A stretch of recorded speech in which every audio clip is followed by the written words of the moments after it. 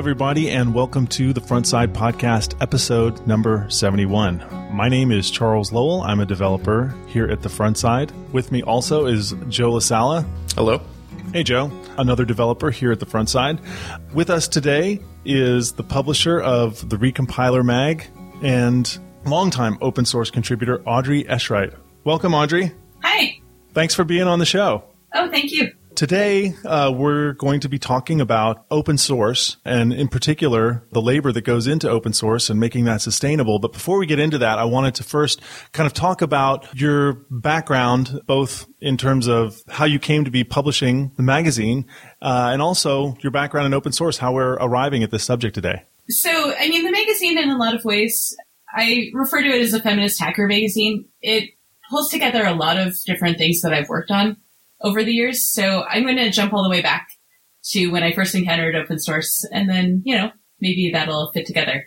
So when I was in high school, I first encountered the internet, and the internet that was available to me at that time used things like Gopher. Gopher is a pre-web protocol, and it was free software. I didn't really understand that it was free software at that point, but I did understand that if I wanted to learn how to write code, and the computers I had access to were things like a bunch of really old PCs, like 286s and an old Macintosh. But then there were commercial compilers for writing code, and there were free compilers for writing code. So there was this thing called GCC, and I knew that it was on university computers, and if I got access to those, then I could write code. And then I got to college, and right about when open source really started to take off as this concept of how free software comes into the business world. And so I've kind of had that as the background of becoming a programmer and getting involved in things. But after college, I wasn't really sure that I wanted to work with technology, so I took a break. And when I came back, I needed a way to get my skills up to date. So I started volunteering with this local group called Free Geek that recycles computers. And what they do is they take those computer parts and the ones that are usable, they build them into Linux boxes for people, like Linux desktop boxes. So this was kind of how I got back up and running, was learning how to work, like how to volunteer in an organization that was very open source based, right? Like all of the tools that they use still are just completely open source. Was that for budgetary reasons, or they didn't want the people to burden the kind of the recipients of these computers with, any licensing fees or obligations to third parties? It's budgetary, but it's also ideological. The organization was started out of environmental interests. The original folks, they point to this computer monitor that they dredged out of the Willamette River as like the reason that they do this. That the way computer waste was being handled was so unfriendly that you might as well just dump it in the river. So they kind of started from there, but I think because those kinds of interests of creating something that was really accessible for people, really educational, and accessible to lower income patrons has always been a really big part of it. I think that using Linux and using open source tools has been a big part of that. Yeah. I think, open source is so pervasive. A lot of people forget that in those days, there was a lot of radical thinking behind it, of radical accessibility. Like it's your basic right to be able to access every layer of your stack. It's a little bit unfortunate that, you mentioned GCC, that like the GNU, the Free Software Foundation, isn't as much of a part of the conversation as they were back then. Yeah. I think that as more people come into it, we've shifted through these different generations, basically, of open source contribution and how it's formulated. And the fact that I even default to open source is really interesting because a lot of the values that I'm referencing are those free software values. Mm-hmm. So fast forward to the present. So part of how I built my skills was by starting an open source project called Calligator. It's a community calendaring platform that makes it very easy to import things from other sources, like Facebook. It's interesting, it wasn't kind of our primary thing, but it's so big now. And we've been doing this for 10 years. So a lot of things have changed around us. Wow. Yeah, we have a 10-year-old Rails app that is still up and running. It is now a Rails engine. Uh-huh. Wow. Wait, so is this an application that you can run yourself? Or when you say it's an engine, it's just like if I've got a Rails app, I can just drop it into any Rails app? Yeah, that was the direction we decided to go in a couple of years ago. Because my experience was that handing people a Rails app and saying, okay, so go fork it and then go install it and use it in your community. That's a pretty big technical burden, and at least as an engine, it makes it a little bit more flexible for people to really come in and make some of those changes without, we can bootstrap it a little bit more for them. Yeah, it's always funny to me how some projects always run off the fork model. Like there's a lot of, HTML starters or like editor starters where the thing is you fork it. And I always hate that model because eventually you end up having to do this terrible dance with the upstream in order to like jump around the changes that are coming through and stuff. And yeah, and that was definitely one of the problems that we would run into. We would make changes to functionality and to the front end and the visual display of it. And it was really difficult for people to pick and choose the parts that were useful for them. Yeah. So you've got a 10-year-old Rails application / engine. Now, are you actually running an instance of this engine yourself or just maintaining the open source? Yeah, there's actually 2 of them that I'm involved with right now. One of them is at calligator.org. It's a Portland tech events calendar. Mm-hmm. That was really our original site and the reason that we created this. And the other one, just as of a few months ago, is pdxactivist.org, and that is a way to get a lot of activism and political organizing off of Facebook, basically. I mean, that's really our primary target. It's just giving people an alternative to using Facebook for all of their events. I see. So now, having maintained an open source project for 10 years, that's a really, really long time. Yeah. How big is the community now, and how many different, users have you seen as you've developed this? Well, it's a little hard to tell. We deliberately don't do a lot of tracking, especially on the PDX Activist site. So I can tell you that there are a lot of events on both calendars. That for the tech events, there are probably 5 things that you can do any given day, maybe 10. During Design Week, they put all that on there too. Right. And that this has been very consistent over the history of the project. Right. I can also tell you that we've had dozens of contributors. Yeah, that's more what I meant when I said users, like not necessarily the consumers of the calendar, but the consumers of the software that makes the calendar, I mean, I guess I'm saying that I think that those users creating events, they are part of that because they help curate content, like with a wiki. Mm-hmm. Your user base isn't just the people who update MediaWiki. It's the people who really work on the content too. Mm-hmm. I see. But yeah, our contributor pool, we've had dozens of people. There's a contributors file that I didn't pull up, but, we could go look at it just to see. We made a point of crediting everybody who contributed at a code sprint, whether or not they checked in code. So we have really great documentation over the history of the project. Mm-hmm. About how the different ways that people have contributed and who they are.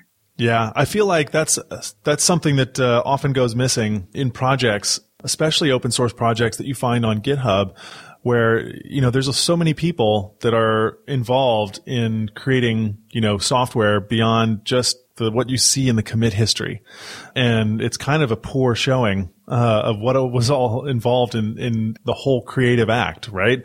I mean, sure, it's an accurate reflection if it's a one person project who's hacking away on weekends, but as your project scales, right, there's a lot of different stuff going on. Yeah, definitely. And I mean, I think the other part that's really interesting for me about this is that I can point to that big contributor pool, right? People who have come to sprints and they've worked on the project and they've, they helped define the shape of the project. And then I can tell you that we had a 3-person core team for a very long time. And then it was down to a 2-person core team. And now I'm not really sure which one of us is in charge. No, I mean, I know I don't look at GitHub often enough, and a couple of the other contributors do, hopefully. And, and there isn't a lot of code change happening anymore. We still have a wish list, but there's nothing so urgent that we stop all of our other work and go back to making this our primary effort. Mm-hmm. So of the people on the core team, how many of them are developers? All of us. All 3 of us were. So yeah, I mean, and we come into it with kind of different cross skills.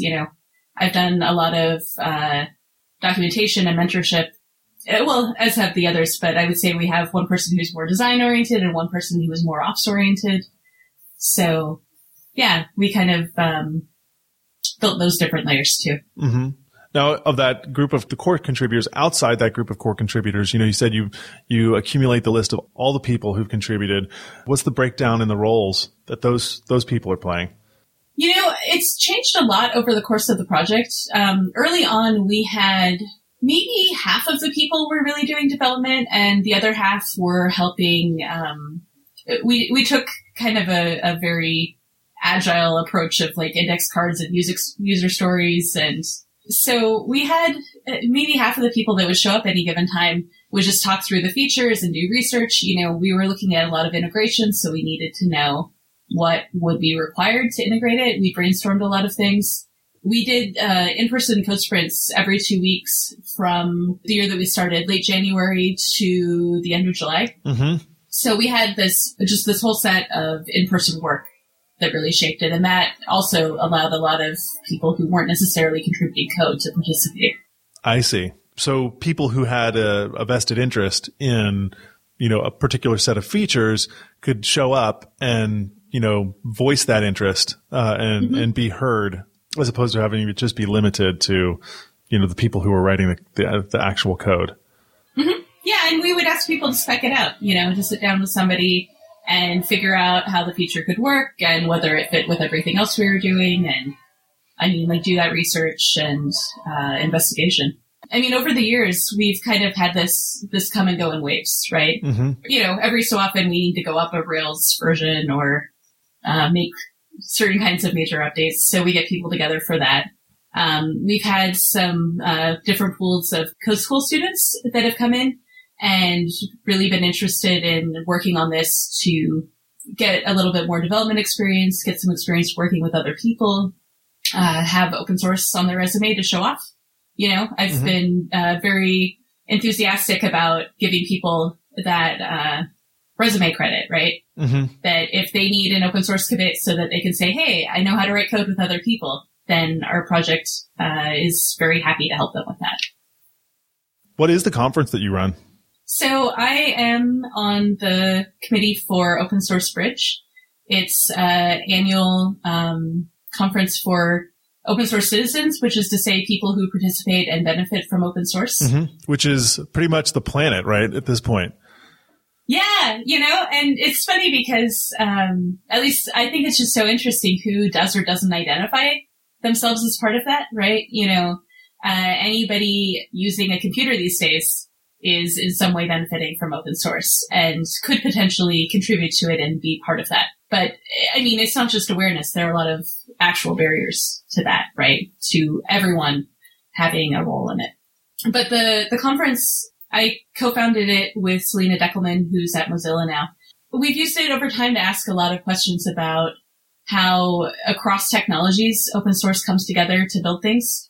Mm-hmm. How projects work, what kinds of skills are involved, how we become better maintainers by being aware of our users, mm-hmm. by communicating better, by being good moderators of online message boards and mailing lists and things like that. And so we've had a chance to really just look at this broad swath of elements that come in. Yeah, I think that literally every bullet point that you mentioned, I feel is, something that we've come across and has been a challenge for us in, our efforts to maintain our open source projects. And we don't even, ours are mostly just libraries.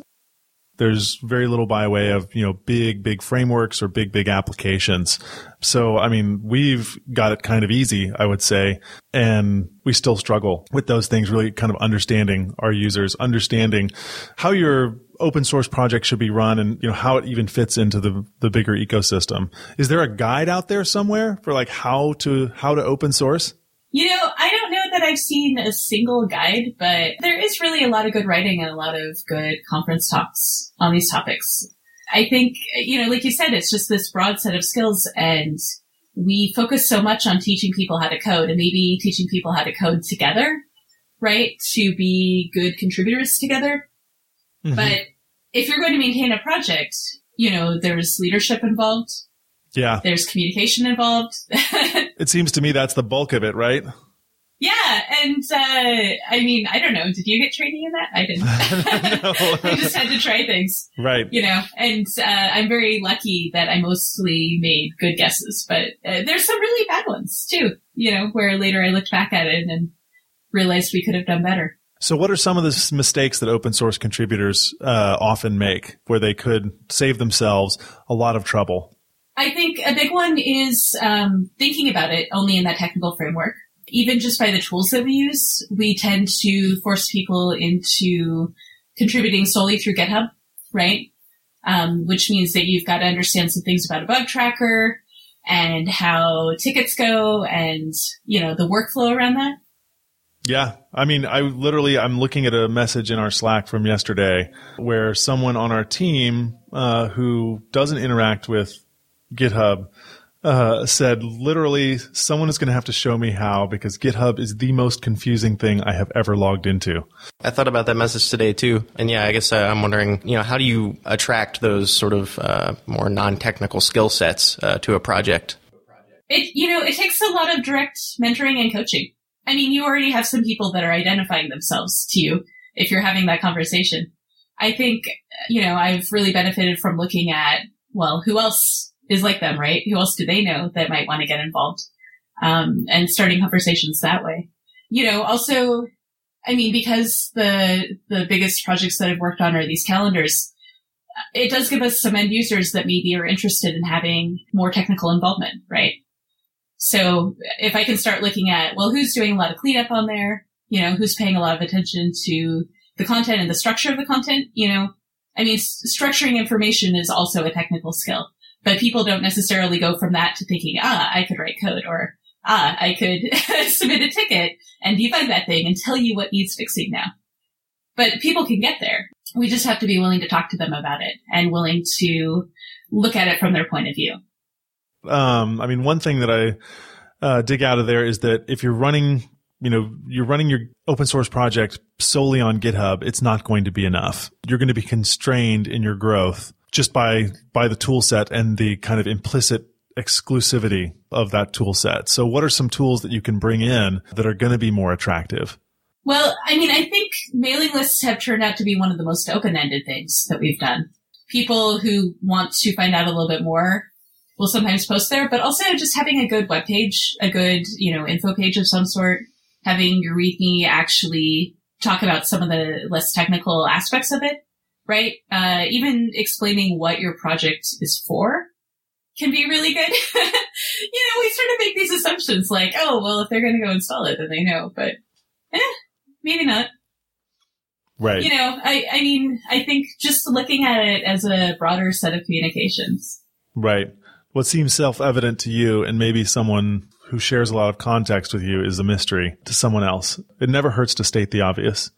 It seems to me you have to have, be able to use tools that people are familiar with, but also, part of the leadership is giving people things to do, giving them a way to think about your project or giving them a way to act independently, right? And so how do you think about the different roles in an open source project so that you can then, elucidate those roles so that someone coming who's going to look at your website or who's going to be reading your email list or is going to be, participating in your community in some way, and particularly, not in a code contribution way. How do you think about the different roles of your open source project so that you can kind of hand that to them so that they can act independently? Like, here's this thing that you could do. Here's this thing that you could do. Here's this thing that you could do. And what is kind of that core set of roles? Well, we could think about it in terms of the actions that we take, to go back to kind of our lone weekend coder who puts something on GitHub. You're already writing the code, making design decisions about the shape of the code. You are writing about it in some way, even if all you do is update the README to have 2 lines of something you're writing.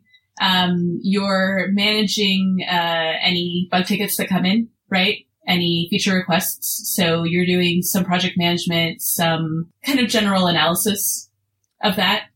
And so they don't necessarily have to be different roles. People implicitly take on the whole swath of them when they start a project, but they can also be split out. If you discover, I hate to say like, oh, give away your least favorite thing, because people sometimes do that and they dump it out there and it never gets handled well because they don't really understand what they're looking for. But it's okay to say, I am really great at this one thing and I really struggle with this other thing. So I bet there's somebody else who is just way better at organizing this documentation and they can help me with that. If I could tell them, maybe, what I'm aiming for, maybe they can help with that. So you have to admit your weaknesses. Yeah. I think a lot of leadership is that kind of self-analysis, really seeing where you are helping the most, where you're strongest, what things absolutely have to be done with you. And I don't know, I've learned you have to be really honest about that. Sometimes the thing you enjoy doing is not the thing that you have to do because nobody else can. Often the hard things that are really not fun for me turn out to be the thing that nobody else can do. Yeah. But yeah, I just think that you have to spend some time thinking about that and thinking about what you can teach people too. You already have the knowledge of your project and what you're trying to do. So a thing you can teach them is what your mission is, what your goals are. And maybe they can help you communicate that too. Yeah. Because it seems to me if you actually can very clearly communicate your target, then people can begin to walk towards it independently. And that's almost more important than the actual taking the steps. Or the steps need to be taken. But that's something that, if you can provide. Yeah, you need that kind of definition regardless, in order to make good decisions and have your work actually function, And the less conscious we are about that, the more we tend to get a big pile of something and go, oh, okay, now what? What do I do with that? Right. I think it also flushes out if you have a clear target and you have a clear mission, by externalizing it, it makes you reflect on it more and kind of hardens it, if that makes any sense. You have all these kind of ideas bouncing around in your own head about the things that you might want to do or might like to do. But once you actually try to express it to people and say, you know what, we're going to do this, then it takes on a reality of its own. That's kind of subject to more scrutiny, but also, subject to the constraints of the real world. And that's a good thing, right? It means that, that whatever you're going to come up with is going to be more resilient. Yeah. And I think we can be kind of scared about putting that out there, they won't see what you see. They won't like it. Right. Right. They'll disagree with your goals there and go, oh, well, you really should have been building, an eggplant slicer and not a tomato slicer. And you're like, oh, I don't like tomatoes. But the more definition that we put out there and the clearer we are, the more that the people who want to do what we do can find us.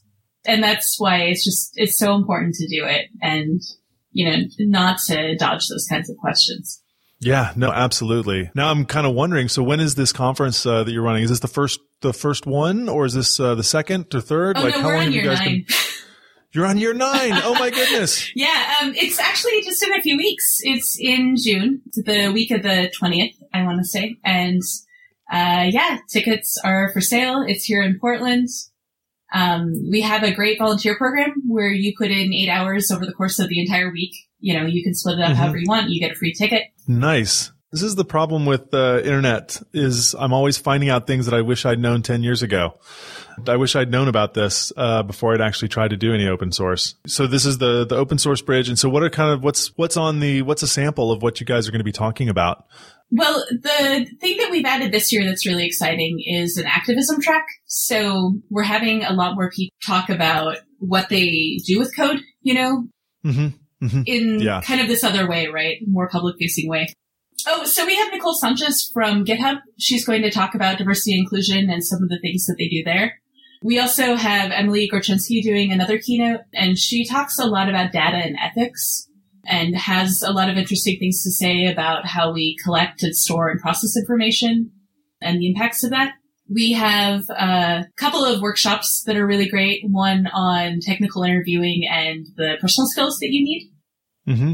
There's a session on keyboard hacking. Keyboard hacking? This is in the activism track? No. These are across all the tracks. Okay. Yeah. Okay. How many different tracks are there? There's 5. There's 5. Wow. Yeah. This is a big conference. Yeah.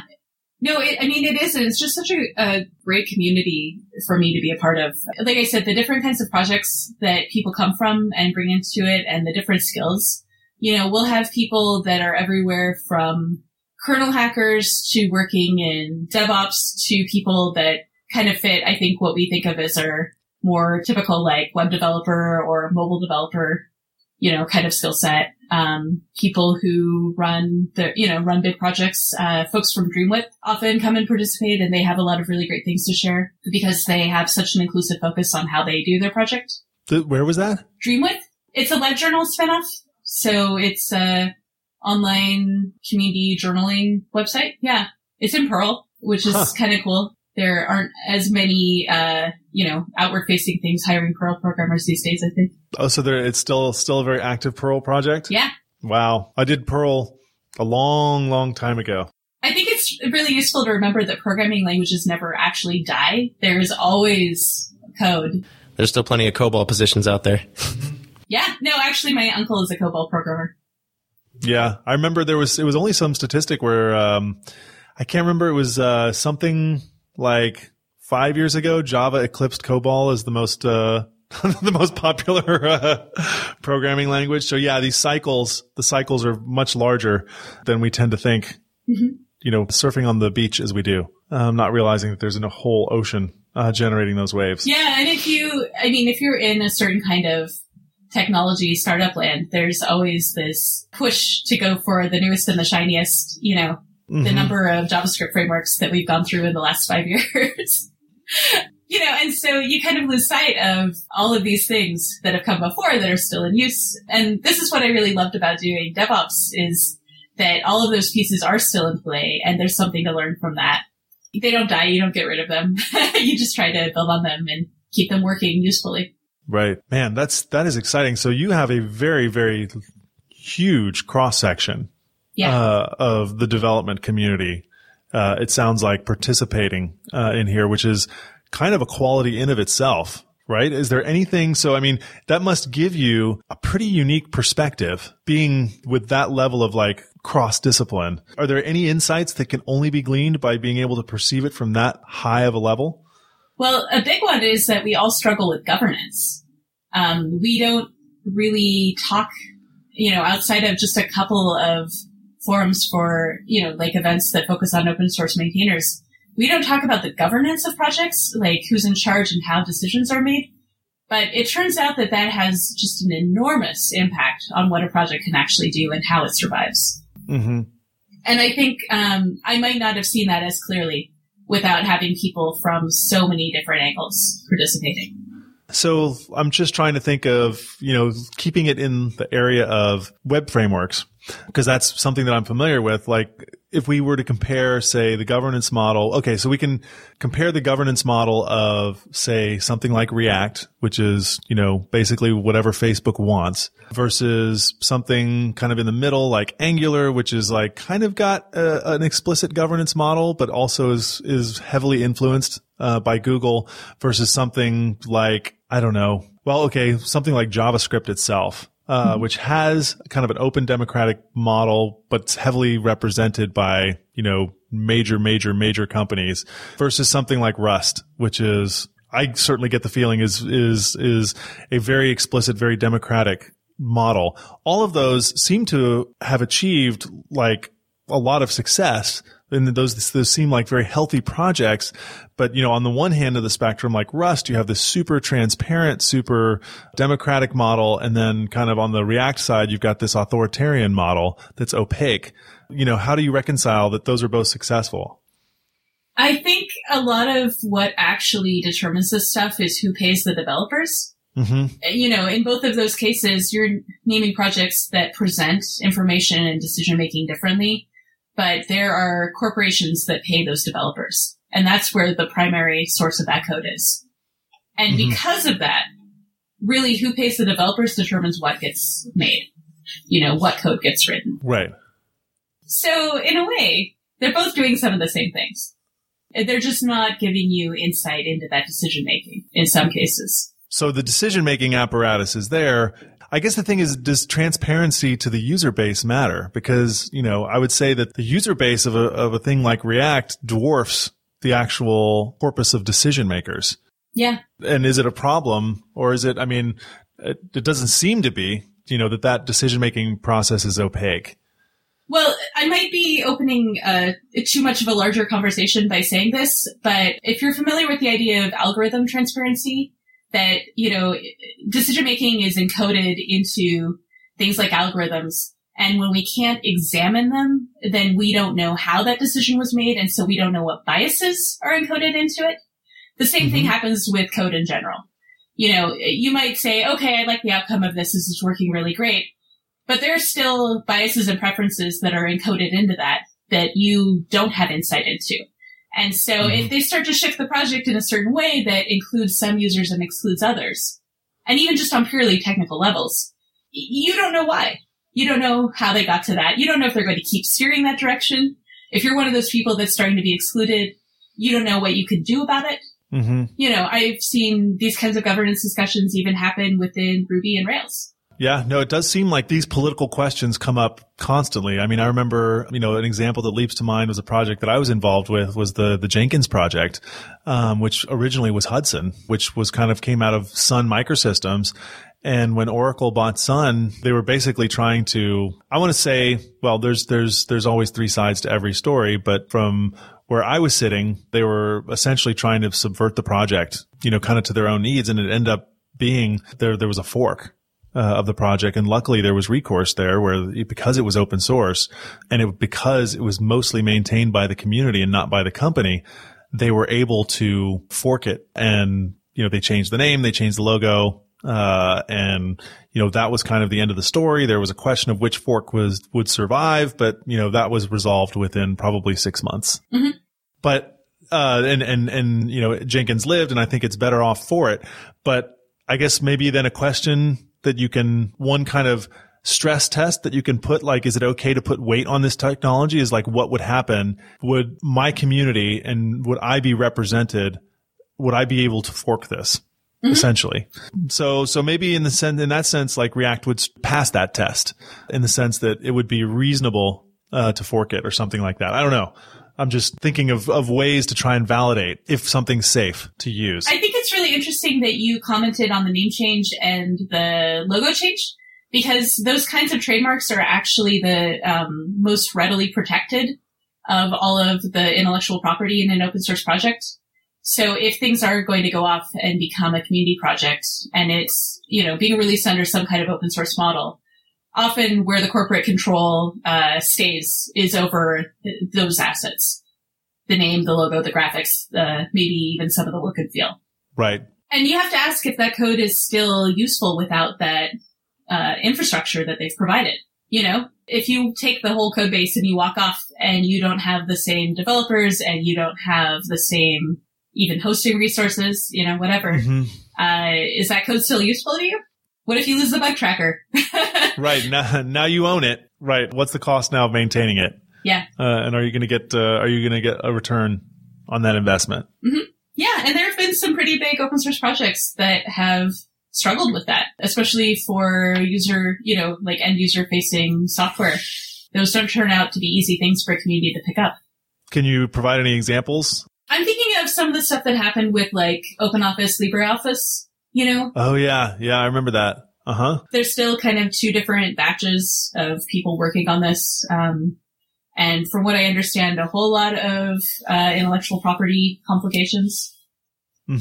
Yeah.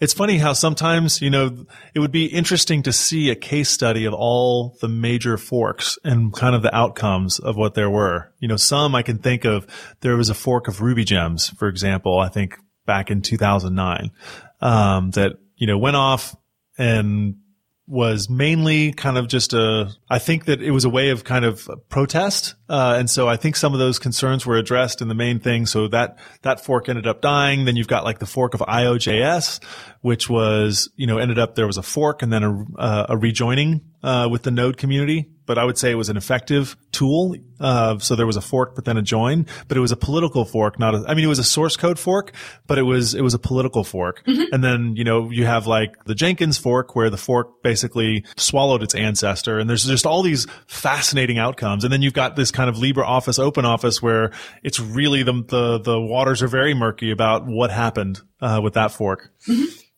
Well, and you hear people say, like, if you don't like this decision, then just go fork the project, right? Yeah, because that's easy. And if one of your major developers does it, then maybe, like you said, they have some leverage and they can make the changes they want to see happen by that thread of leading. But in general, that's a really hard thing to pull off, You've got to be able to take your entire community with you, right. Or at least enough of it to be functional. And I think people very rarely actually make that happen. Right. Yeah, I feel like that's a dishonest thing to say when people are like, if you want to go fork it, because really forking the code is the easy part. It's forking the community. Mm-hmm. Well, and if you do that, then you've got a lot of conflict. You've got a lot of people's feelings to address. Right. It's not a very simple thing to recover from. Yeah, some people do it. And it's definitely, I'm curious as to we have some good examples, of that happening, but it doesn't always pan out for the best. Mm-hmm. So how can we make open source, more accessible and supportive of contributors? And we mentioned a lot of that stuff in terms of how you can support people who are contributing. But there might be more to talk about that. Yeah, we haven't really talked about who gets to participate. We talked about what kinds of things you can do when you see that people are interested, but we don't talk about how, in order to be a weekend coder, you've got to have those weekends free. Yeah. And certainly I don't right now. Yeah, neither do I. You have to have access to a laptop if you want to go to code sprints or hack days. Not everybody has that, even people who are programming. Or, your own computer not owned by your employer. That could be really important. You have to have a knowledge of how open source works, and I do see, fairly often at conferences that focus on a lot of open source, there will be a how to become an open source contributor kind of talk. Mm-hmm. And so that kind of cultural knowledge is really important because otherwise you go into GitHub and you look at it and you say, what am I supposed to do here? What am I actually supposed to do with this? It's just a wall of information. There's nothing about the project on GitHub that creates those entry points for somebody who doesn't know how open source projects work. Yeah, and it's so hard to be able to perceive it from that person's perspective, especially if you're kind of frog-boiled, so to speak, in the community. You've been doing this for so long, these things seem self-evident that, it takes a computer, it takes the time, it takes knowing where to establish a toehold. These are all non-problems for you, mm-hmm. but they're insurmountable for someone else. And there's one other aspect of this that we haven't really talked about, which is the friendliness to the kinds of contributors that you have, the diversity of the project versus the homogeneity of the contributors, whether or not you have a code of conduct and you know how to do something with it so that people feel safe and welcome in your environment. There's a lot of people that stay away from open source projects because all they've ever seen is harassment and bad behavior. Yeah. I mean, you can have a counterexample. But if you don't have some kind of mechanism for showing that won't happen in your project, then there are folks that are never going to submit a bug. They're never going to make a commit. Right. They're not going to put a thing on the wiki. Why would I voluntarily subject myself to if the only thing on the other end of the phone is pain? There are plenty of people that have decided just to opt out because of that. Mm-hmm. So if open source projects want to see more contribution, you have to be really proactive in dealing with that. Yeah, I feel like there almost would be nice to have some sort of training. Just because I think the first time you even if you have a code of conduct on your open source project, I think as you grow it from, something that's maybe just one or two people to where there's a larger community, the first time you have like a bad actor, who shows up and starts slinging turds, it's kind of shocking and it's like you're taken aback. But just as the number of people grow in a community, that is going to happen. It's just an unfortunate fact of human nature. And so not having to react to it, but be prepared for it, I think is something that's extraordinarily valuable. And that's certainly I don't know if there's a guide for that on GitHub or a guide for that on anywhere else, but I think it would be, it's a very useful skill to have. It's just very funny that you say this because this is actually a training I do. Oh, really? I promise there was no payment under the table to ask that question. Yeah, no, I do some consulting around this. And I started a program with a local nonprofit called Safety First PDX. And what we do is train user group leaders, conference organizers, open source project maintainers on exactly that, what to do with their code of conduct to enforce it and help people feel welcome in their community.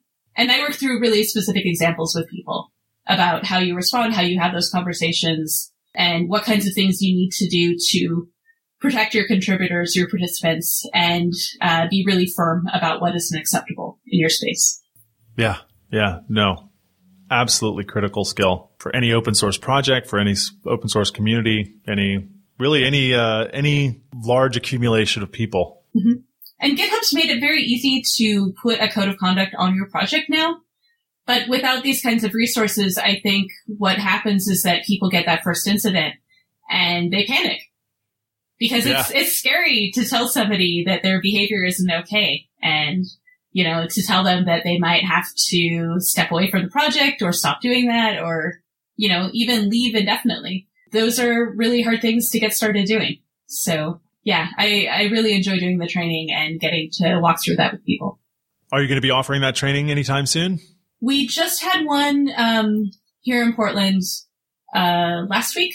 And so we're kind of doing a quarterly thing, but I'm also really open to bringing it elsewhere. If people have, like a place to host it and some sponsorship that they can throw at that and people that want to take this. That would be awesome. Maybe we can have you in Austin. I'd be into that. Thank you, Joe. Thank you, Audrey, for coming on the show. Thanks. It was really great to talk to you. It was great to talk about kind of your history in open source and the things that you're doing in the community, especially the insights that you have around running sustainable open source projects. And also, thank you for talking to us about Open Source Bridge, which is, I understand, coming up right around the corner. If you want, you can go to our podcast page and there will be a link to get $50 off if you enter in the discount code podcast. And that's $50 off of your Open Source Bridge ticket. So be sure to go check it out. That's it for today from the front side. If you're interested in hiring us, we do have availability starting in July. So reach out to us. All right, everybody. Take care.